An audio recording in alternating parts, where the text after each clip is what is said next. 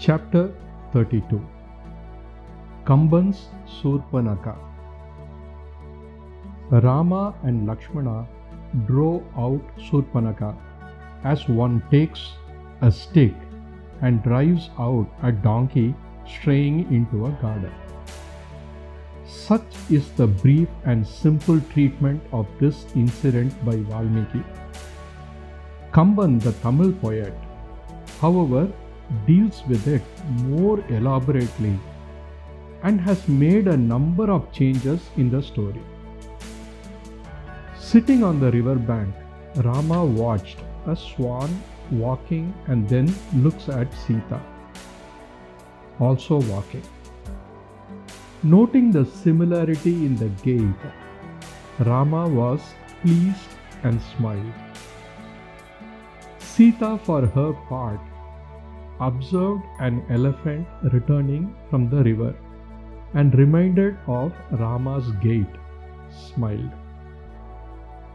Thus in Panchavati, besides the river Godavari, love flowed smoothly between the banks of Dharma. Just then, fate conspired with lust to drag Surpanaka to the presence of Rama. Lord Vishnu had left the ocean of milk and taken birth as Dasaratha's son to rid the earth of the enemies of the Devas. But how was Surpanaka to know this? Beholding the beauty of this person, she wondered, is this Manmata or Indra or Shiva or Vishnu? But Manmata has no body, Indra has 1,000 eyes, and Shiva has third eye in the forehead, and Vishnu has 4 arms.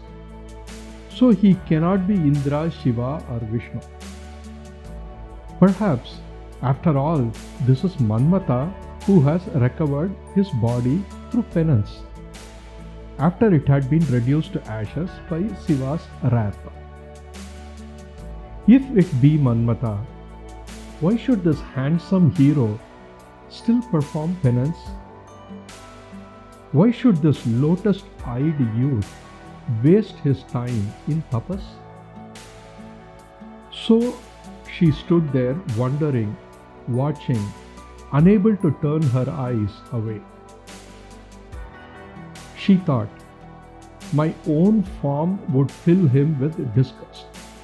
I shall change my appearance and then approach him. She transformed herself into a beautiful young woman and appeared before him like the full moon. Her slender frame was like a golden creeper climbing up the Kalpaka tree in heaven. Her lovely lips and teeth were matched by her fawn-like eyes. Her gait was that of a peacock. Her anklets made music as she came near. Rama looked up and his eyes beheld this creature of ravishing beauty. She bowed low and touched his feet.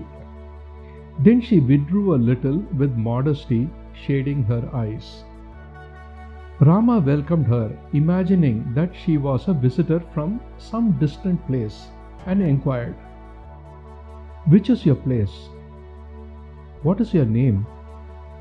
Who are your kinsfolk?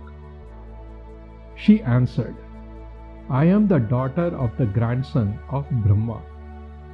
Kubera is a brother of mine.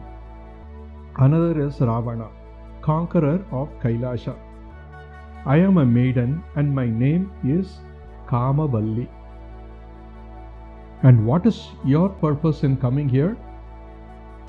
It is not proper for a woman to speak out trouble in her mind. And yet I suppose I must speak it out. The God of love has invaded my heart. You can and should save me. She paused. Rama remained silent, and she went on. You may wed me with Gandharva right. You know it is permitted for lovers to come together in this manner. Once we are joined in this way, not only will happiness be ours, but friendship between you and my brother, the great Ravana, will follow. You are alone in this forest, and the Rakshasas will molest you. Even if you do not provoke them, they will give you trouble because you are dressed as an ascetic. If you marry me, you will be free from all this danger. Not only that, my powerful people will be ready to serve you in all ways. Consider this well. Thus she pleaded for the fulfillment of her desire, citing authority and appealing to Rama's self-interest also. Rama laughed, revealing his beautiful pearly teeth. Just then Sita was coming towards them through the plants and creepers, herself looking like another creeper. Surpanakha saw and marveled at her loveliness. Not knowing who she was, Surpanakha, angered by lust, told Rama, "This girl is a Rakshasi in human form. She has come to deceive you. Beware of her. This is not her real form. She is a Rakshasi that eats raw meat. Throw her out. Have nothing to do with her." Rama laughed again. "You are indeed wise," said he. "You have found out the truth about her." Meanwhile, Sita had come and stood by Rama. Surpanakha could not understand what Rama was laughing for. In her lust, she had quite lost her wits. She hissed at Sita, "Why do you approach this hero of mine, O Rakshasi? Go away from here."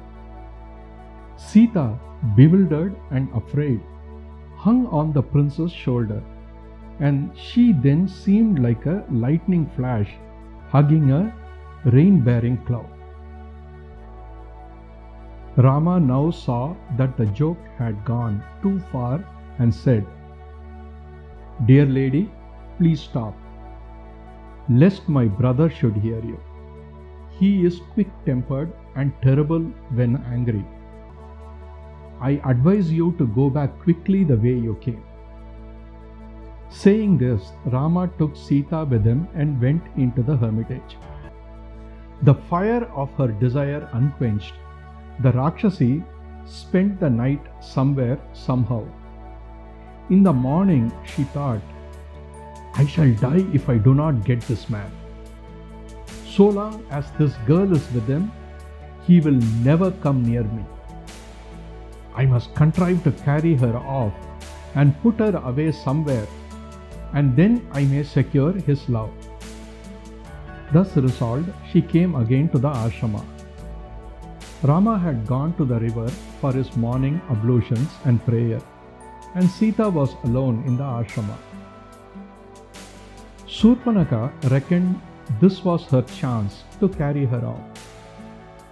She did not notice that Lakshmana was in the wood nearby. She rushed towards Sita. Lakshmana shouted and sprang on the Rakshasi. Catching hold of her hair, he kicked her and drew his sword. Surpanakha, when attacked, resumed her own shape and attacked Lakshmana. Lakshmana easily caught hold of her and mutilated her and drove her off. Surpanakha ran into the forest, bleeding and loudly appealing to her kinsfolk. "O brother Khara, O brother Ravana, O Indrajit, four kings of Rakshasas' race, are you all asleep? A mere man has insulted me and cut off my nose. Do you not hear my lamentations?" This is Kamban's version of the episode. Surpanakha approaches and tries to attract Rama. hiding her true form and appearing like a beautiful human girl. This variation is supported in a way by Valmiki's description of Surpanaka as Kama Rupini, that is, one who able to assume what form she liked.